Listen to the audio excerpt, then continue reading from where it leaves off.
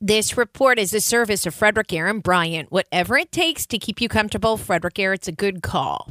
A man described as homicidal with loaded weapons was arrested on Wednesday afternoon at the Frederick County Law Enforcement Center. He was in the parking lot. Police say he's 31-year-old Dustin May of Newmarket. Authorities say they received a call from a citizen that May was homicidal and threatened to kill himself and others. He was arrested outside of the law enforcement center on Airport Drive. Police say they were told that May was under the influence of methamphetamine. Deputies searched his truck and found a loaded handgun, an AR-style rifle, and drugs.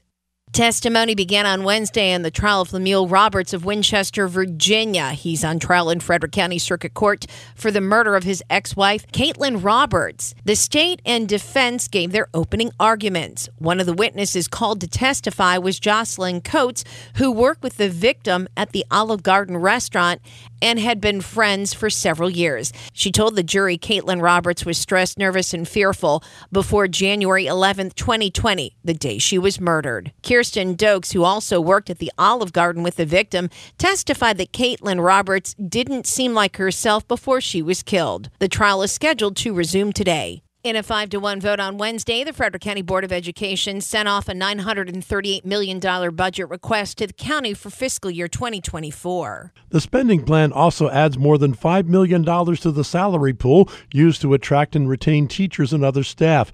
Board member Nancy Allen voted in opposition. We have a responsibility to look at this budget and do what is reasonable and do what is fair to the taxpayer, too. Board Vice President Dean Rose supports the budget. I think for the first time in a long time, we are presenting an honest budget of need.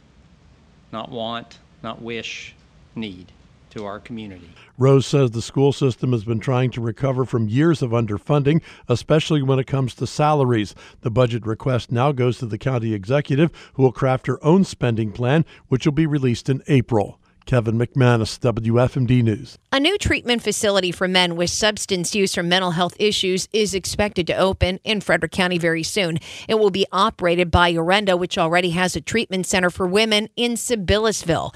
Kelsey Kephart is the director and co-founder. We originally started with filling the gap because there was no female-only treatment centers in the area.